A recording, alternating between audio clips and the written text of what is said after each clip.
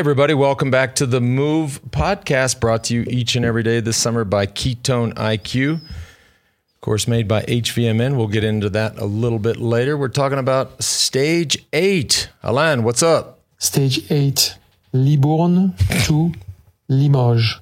Libourne to Limoges. I just love it. I mean, I know it's so stupid that I say it every time. It kind of cracks me up that you get such a kick out of it. Is Alain going to come by for the live read? I don't know. But I think he's over the, I've probably done it for 7 years. It feels like he's getting more and more into it. You hear that way? Mm-hmm. He kind of leans into being a frog, Mm-hmm. Yeah. Look, what a day! Not the day any of us expected, and certainly not the day that any of us wanted. With Mark Cavendish crashing hard, apparently, at least looked like he broke a collarbone and is out of the race. So this chase for Eddie Merckx's record for stage wins is over. And this is all, again, we'll get into a lot of this. It leaves a lot of questions, at least for me. So. But before we get into all the action, today's show brought to you by Element. Folks, we talk about it all the time. This is our go-to hydration source, as they say. Stay salty or salty AF. What does the AF mean? Are you serious? No, I'm not serious. But it's that time of year. It's time to sweat, time to be outside, and it's also time to replace 1,000 milligrams of sodium, 200 milligrams of potassium, 60 milligrams of magnesium, no sugar, no gluten, no artificial ingredients. It is the real deal. Our listeners get a free Element sample pack with any order. So with the sample pack, you can try out all the flavors. There's no obligation here. So you try the flavors, dial in your flavors, figure out which one you like best. All you have to do is head on over to drinklmnt.com/themove.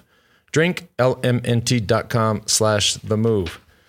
Our next partner today is AG1, the daily foundational nutrition supplement that supports whole body health. And as I like to say, and I love it when they say it, it's about taking control of your health. I drink it literally every day. I gave it a try because I was tired of taking so many supplements, and I wanted a single solution that supports my entire body and covers nutritional bases every day. I wanted better gut health, a boost in energy, immune system support.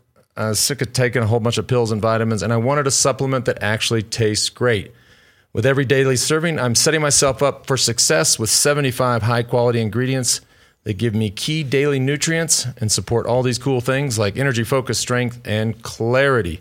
Also, George is also, look at him. You're so good, George. Every day you're hammering that thing. Every day? Yeah. As soon as I get to the studio. And you're spending less than $3 a day. That's right.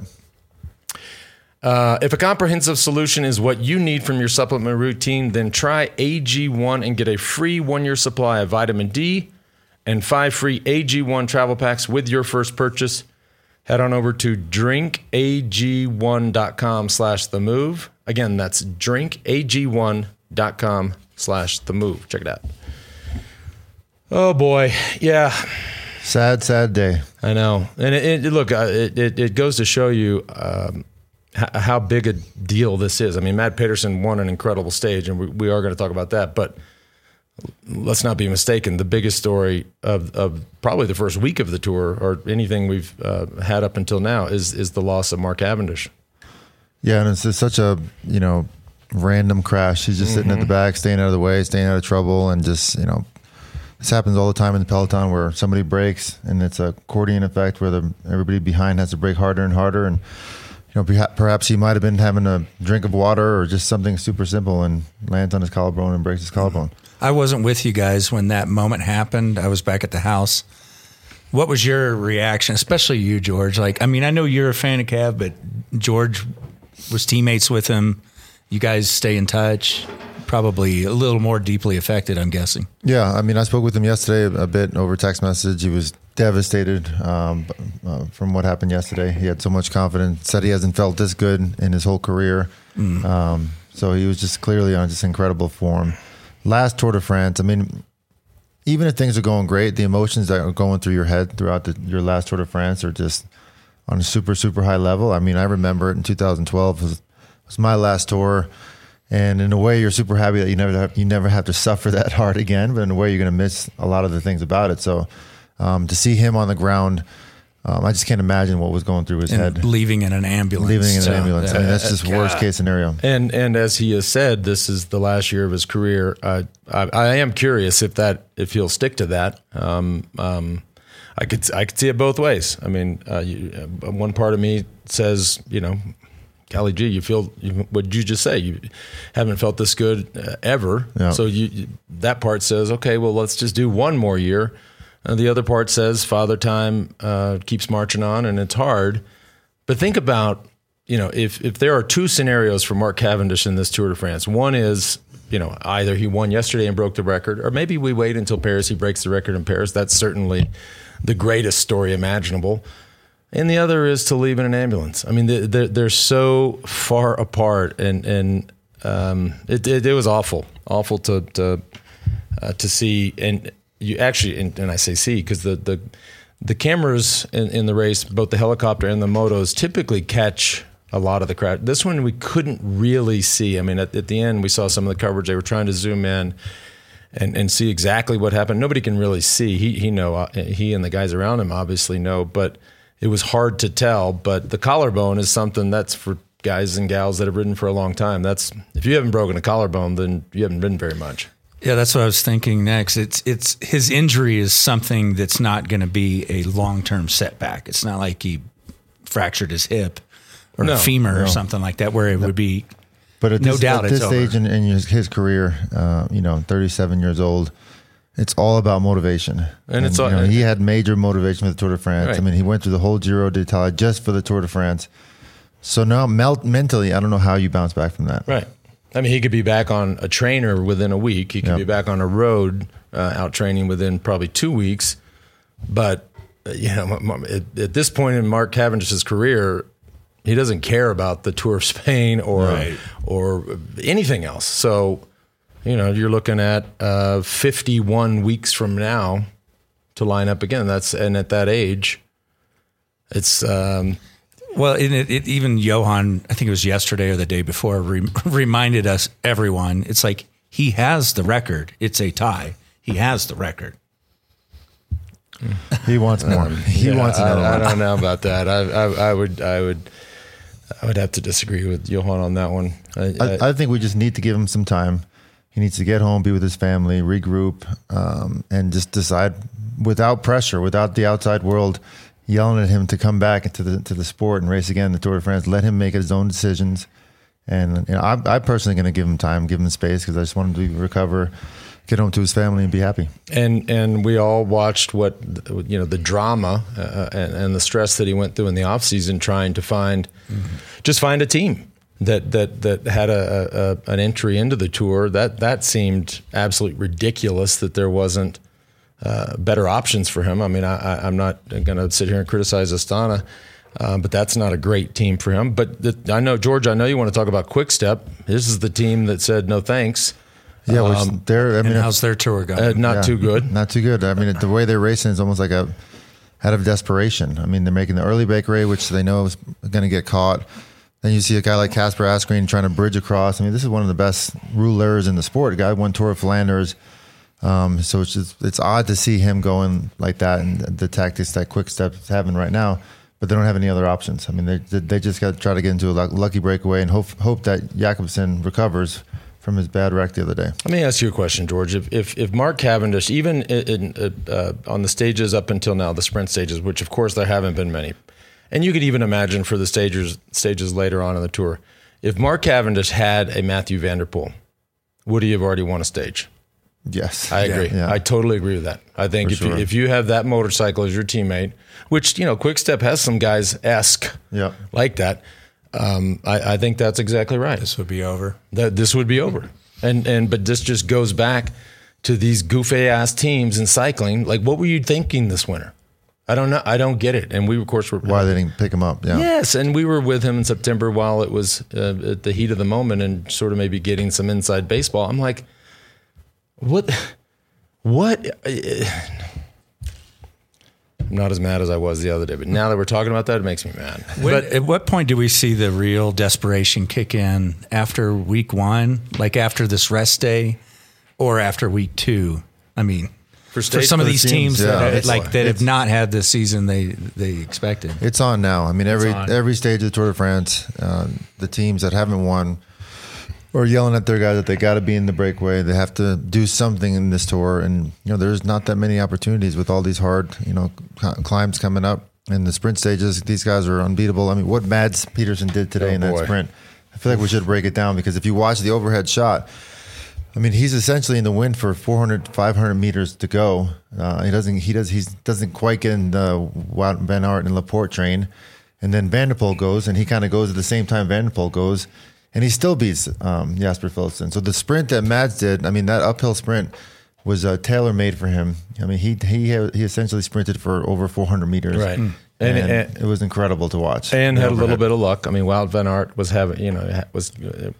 had a great lead out, and I believe it was Laporte who was leading him out. They just weren't synced up. So when Laporte's job was done, Wout van Aert just got stuck there, boxed out, and the guy started to come around him. But he essentially got boxed out by his own teammate. And then you saw him at the very end was coming like a freight train. But this sprint, and you can look at the profile. I don't know that the profile was 100% accurate, but a kilometer at 3%, that's hard at the end of a hard rolling stage. That, what do we say? Average speed of 47 kilometers an hour. If you want to, I like to sort of compare these things to other sports, and I hated finishes like this. Like, I hated having to fight for position, and you're already on the limit, and then you have to stay there and not get gapped off. You cannot get gapped off like certain guys did today. There were guys that were gapped off. So I sort of equate it to, if you're a swimmer, it's for sort of like the 400 IM. I hate that thing. Like, it's to me the hardest event in swimming.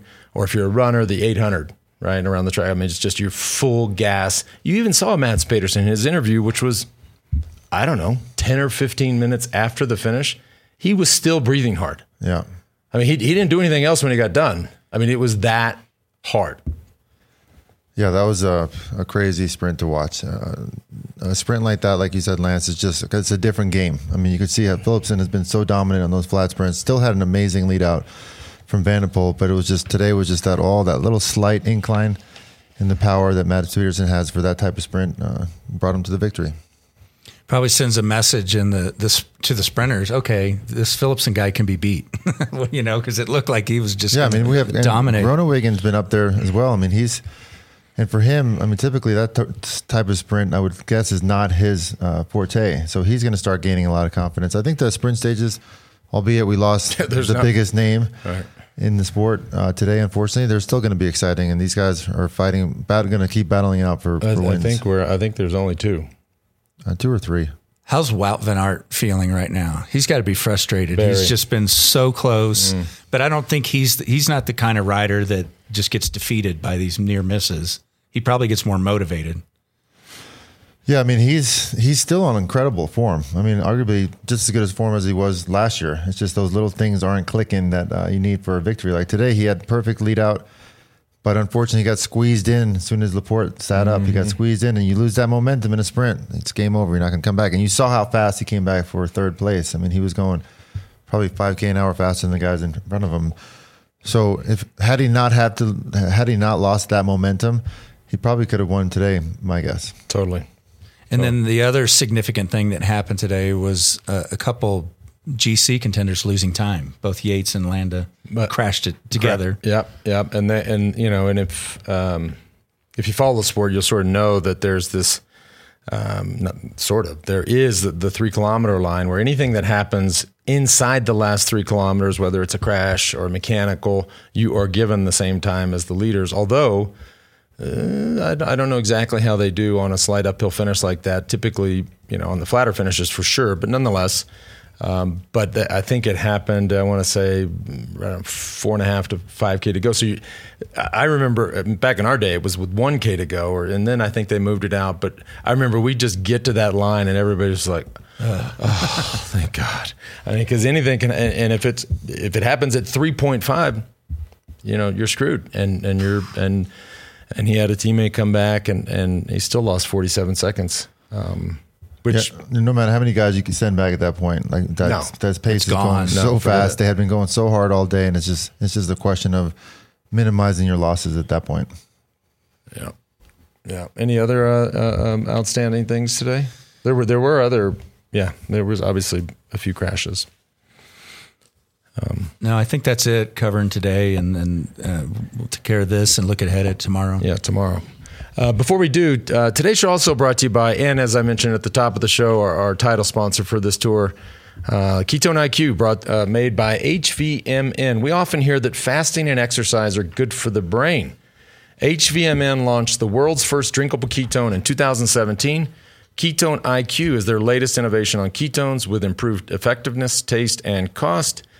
Ketone IQ delivers clean fuel that can cross the blood-brain barrier, supplying your brain and body sustained energy, mental focus, and sharpness, putting you in flow, lasting for hours.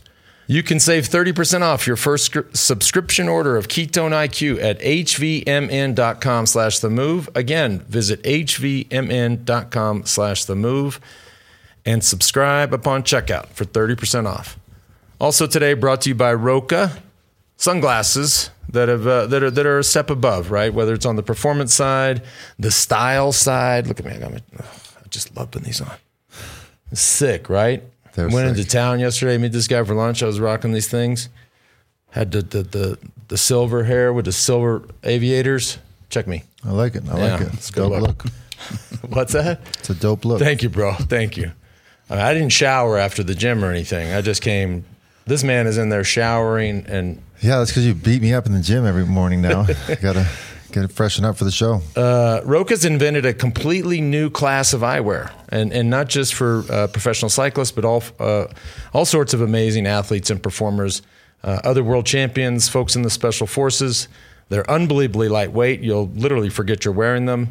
They do have the best optics on the market. No other glasses compare. Crystal clear, fog resistant, and scratch resistant. Here's the other thing. When you're out sweating, they never slip, no matter how sweaty you get. And also hand-built in our hometown, JB, of Austin, Texas. The Move listeners get 20% off. Just go to Roka, ROKA.com. 20% off. Use the code over there, THEMOVE, for 20% off. That's a hell of a deal. Also, and last one of the day, Ventum, and I know we got some trivia here in a little bit. It's going to be a little controversial today on the trivia, unless you sorted that, JB. Cool.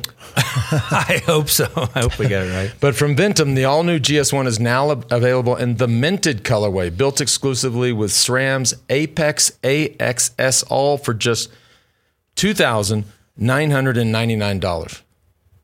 I think there's some psychology in like people like study pricing. Mm-hmm. Like instead of the dollar, like most people sure. go, okay, $3,000, but there's like some psychology in that. I love that. $2,999, which is an amazing deal.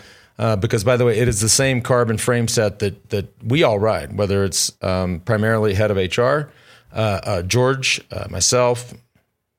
Do you ride a GS1? I just got a GS1 a few months ago. Even Coltland has a GS1. Coltland rode up.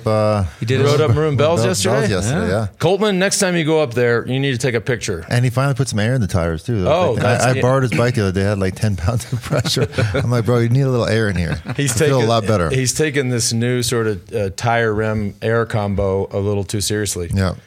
But we love them. Not just our GS1, which of course is our gravel bike, but our NS ones, which it's just a rocket ship of a road bike. The brand is kicking ass. They have amazing customer support. They're producing great content as well. You can check them out on their socials. That's at Ventum Racing on Instagram and YouTube. Special offer for our listeners. You get 10% off when you use the code WEDO over at checkout, and that's at ventumracing.com/themove. By the way, if my wife asks either of you if about my GS1, Ventum gave it to me, okay? Just So, yes, sir. Johan's asking, what was the last time TDS finished on Puy de Dôme? Johan was asking, I'm sorry, what was he asking? When was the last time the tour where it finishes tomorrow? Okay, so let's talk about tomorrow, because it is an interesting stage, and I've done a little studying on this, and I haven't revealed it to the team because I wanted them to be surprised at just how smart I seem. There's the map. Let's go to the profile. I mean, it's a hell of a day. What's the total? 182 kilometers up and down all day long. Got Cat 4, Cat 4, Cat 3, and then Puy de Dôme, which is to answer Johan's question. And I'm so curious to just see this stage. Of course, it is an old, and I don't know how old. I didn't study that hard. It's an old volcano. There's the final profile, and you get some gradual stuff in the 7%ers, and then it levels out a little bit. But boy, look at the last 5, 11.5, 11.4, 12.2, 11.5. That's a real climb. Categorized as a horse category. And the average is 13. So at 13K, it's 7.7%. And we've never, I've never watched a stage on Puy de Dôme. Let me back up. We never did the Puy de Dôme. So that starts to timestamp it a little bit. The last time the Tour de France went up, this climb was in 1988, won by Johnny Welts, which of course is a guy we know very well. For you cycling history nerds, you'll also recall in 1975, Eddie Merckx. This was the stage that he was punched on, and this was his sixth. So in 1975, it was his sixth tour. He was going for the sixth win, which of course would have been the record, and was punched 150 meters from the top of the Puy de Dôme, and ended up getting second in that tour to Bernard Thévenet. But I can't wait to see it. I don't know. It's one of these things. I mean, was it just a rogue fan punched him? Yeah, jumped out. A Frenchman who just couldn't stand the Belgian was dominating? I did, read his name. It did, I don't know where, you would have to think maybe. It shows you how the sport has changed. 150 meters from the top, somebody was able to that's nothing. That's like right there. Right. Able to just jump out, punched him basically in the kidney. Now that's barriers at least 1K. Yeah, 3K on the climbs, I think. Yeah. But it hurt him enough that he couldn't. He did lose more time that day. I think he lost 30-something seconds to Thévenet, and then went on to not be able to win the Tour. And that was in 1975. So I'm curious to see like all of this history. I mean, that just right there alone is pretty fascinating history. You look at the profile and you're like, holy, that looks awesome. Yeah, if we can go back to the profile, because I mean that's going to be, like you said, Lance, a super, super hard day. And going back to today's stage, and I was actually just chatting with Johan, like we're both kind of perplexed why Jumbo was pulling so hard. I didn't understand that. I mean, okay, you got to control the yellow jersey, but the guys are they were clearly working for Wout. They were doing a full-on team lead out for Wout. But with all these stages left to come, it's like, hang on here. I thought the strategy was just all in for yellow, and then all of a sudden you're going to use your guys, which they're going to need those guys, especially on a day like tomorrow. For arguably, Wout can surf the front on his own, or with Laporte. They didn't have to do all that work, in my opinion. They didn't have to go that hard. So it's kind of a strange strategy leading into tomorrow's stage, in my opinion. Well, right. I mean, that's it. I mean, how hard do you need to go? If you only need to go as hard as it is required to nullify or neutralize the attacks. If nobody's attacking, I guess there was the break out there, but you just have to assume with that finish that they were. I mean, that breakaway, by the way, could have had, I don't know, 30 seconds at the bottom with a K to go, and they would have been caught. Yep. So not really necessary to go that hard to catch them, and if nobody's attacking, just ease up. I mean, we've got some hard days. There was clearly other teams with intentions to go for the sprint, so it's their responsibility to do that tempo. I just don't know why they would use their guys so much. I know that we would not have done that. We would have just kind of floated the front, saved energy. We didn't really care. Okay, we didn't have a Wout on our team.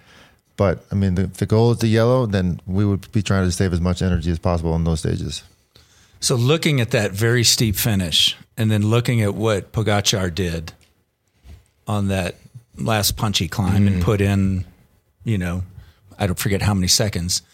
And let's say that same scenario happens again with this finish. How much could he put in on Vingegaard? Like, he could do some real damage. Well, look, if I'm getting PTSD from watching what I watched the other day. If you're and they did it again today. If you're Jumbo Visma, I don't care that if you have the yellow jersey. This is not your responsibility tomorrow. This is UAE. It's their responsibility, and it's Pogačar's responsibility. Let them do the work. Sit on the wheels. If I see them riding hard tempo on the Puy de Dôme, setting up. I'm turning it off. But there's no, I mean, like we said the other day, I mean, they're basically even rounds right now, 3-3. Vinigo dropped Pogacar on the Mare Blanc, and then Pogacar drops Vinigo on that other climb. I forget the name of it, but we can't quite tell who's better yet. They both had better days than the other.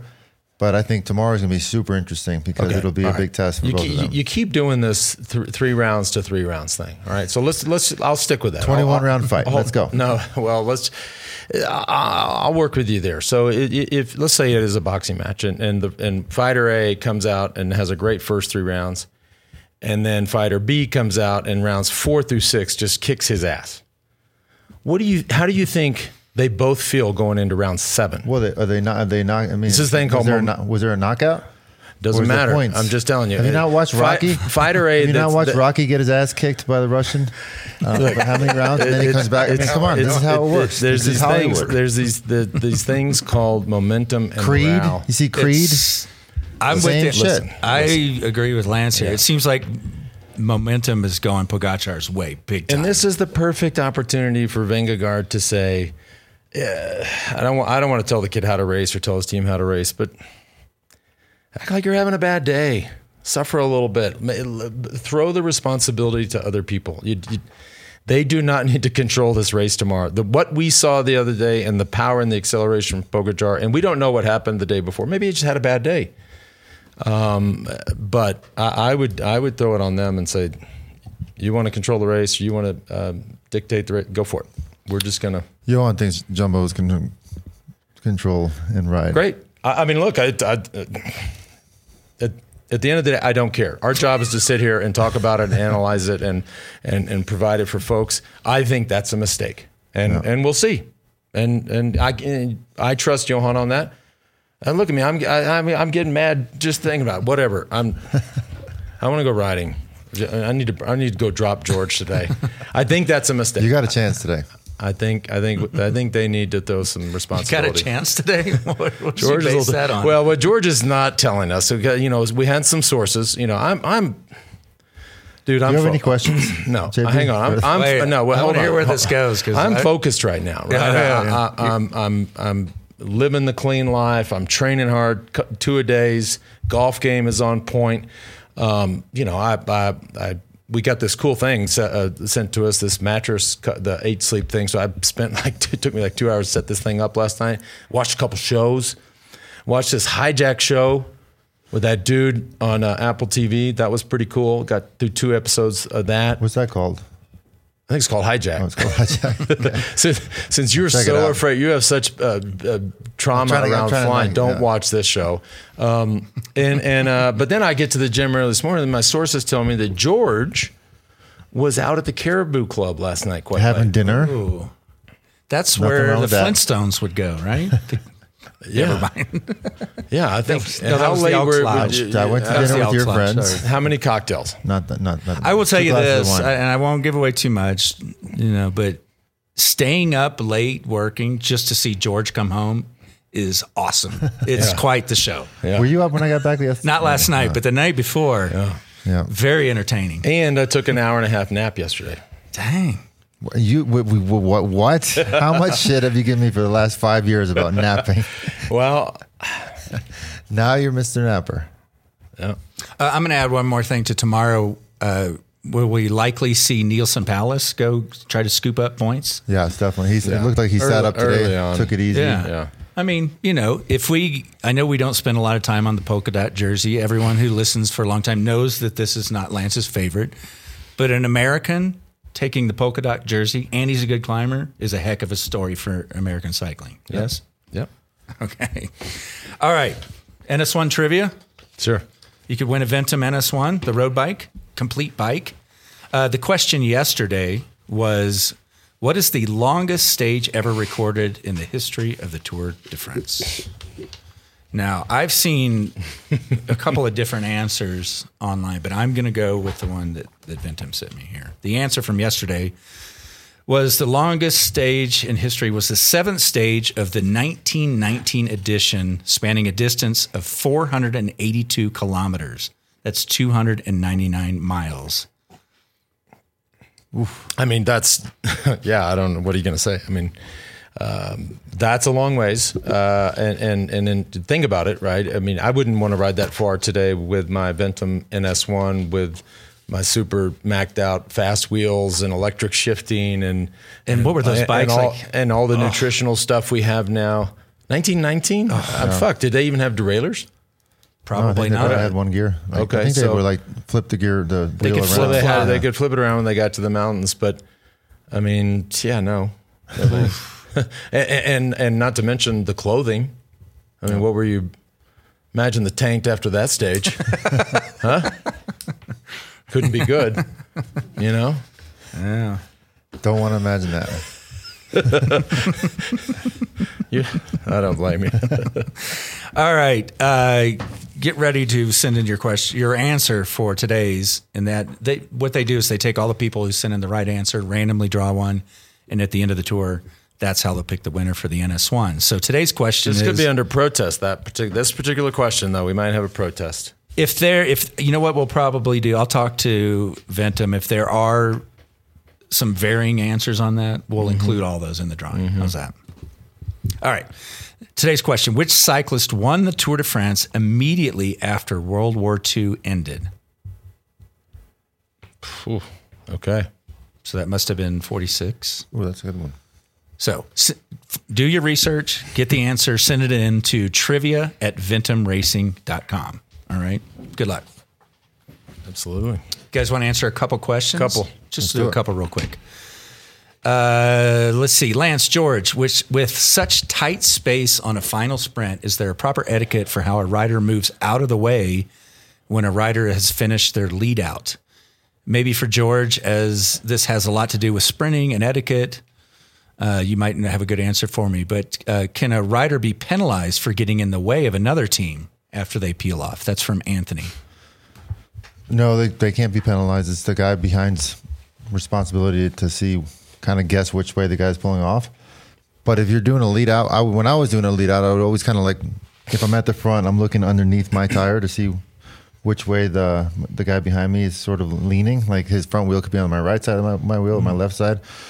And then I would pull off on the opposite side, which would indicate, that wind is coming that way too, which while you're pulling off and he's coming around you, he's getting a bit more draft on the way by you as well. A small disclaimer there, folks. Do not try that at home when you're out with your buddies. Looking under. When you're going for that, when you're leading out your buddy for the the Austin city limit sign, don't try that at home. just I don't know, figure out a hand signal. Don't look underneath. We should do some mock lead outs. Don't look through your seat to see. Okay, that's right up there with the super tuck and all this other. Don't try this at home. Just don't listen to any of my tips, because yesterday, when we're doing the point down, I heard about all these crashes in the group rides the next day when I'm like pointing, I'm coming for the wheel. Right. Just ride the way you ride. Don't listen to me. Another quick question. This is probably tough to answer, but I'm going to give it a shot here. David writes, what has been the most significant cycling technological advancement in the past 25 years? Good question. Well, it's if we're going off 25 years, that's I'd have to think about that. But if you go back 40 years, you'd have to say Boone Lennon's invention of the aero bar. I mean, what we saw, and of course we saw it. Boone Lennon, for those who do a little bit of a history here. So Boone Lennon worked for Scott USA. He was a ski racer, and he saw how downhill skiers would get in this really aero tuck when they're going. I mean, these guys are going 70, 80 miles an hour straight downhill. And so he thought, well, why wouldn't we use that in cycling? So he invented the aero bar, which of course now we see every day. And of course, part two, Greg LeMond used to much success in 1989. That to me was the greatest innovation, and certainly the biggest news story, because it was used at such a time that not everybody had it, and it made such a difference, and it was splashed all over the world's screens. Boy, if we had to use 25 years, I'd have to think about that. Disc brakes would be up there, I would think. Disc brakes. Well, if we're using 40 years, then I'd have to go with the power meter. I mean, that revolutionized the way people train. Everybody. Prior to that, it was all heart rate based, wasn't it? Heart rate, yeah. So obviously that changed the game for training. But 25 years, that's a tough one. There's a lot out there. Yeah, I mean, there's a lot of these other, disc brakes, electric shifting, the advancement in carbon technology, aerodynamics on the frames. Yeah, what was the last steel bike you rode? Do you remember? On Motorola. On Motorola, yeah. Wow. Early 90s. Okay. All right. Well, cool. If you have a question for a future show, send it in, themove@wedo.team. That was a good question. Yeah. I might ask Johan the same question. Yeah, you should. Yeah. Well, that's not fair. He's going to have all this time to think about it. I know. He loves that. He loves that. He'll think of something else. Yeah. All right. Well, stage 9 tomorrow. Golly, think about that. Stage 9. I mean, you're here in a day or two. Of course, after tomorrow, we have our first rest day.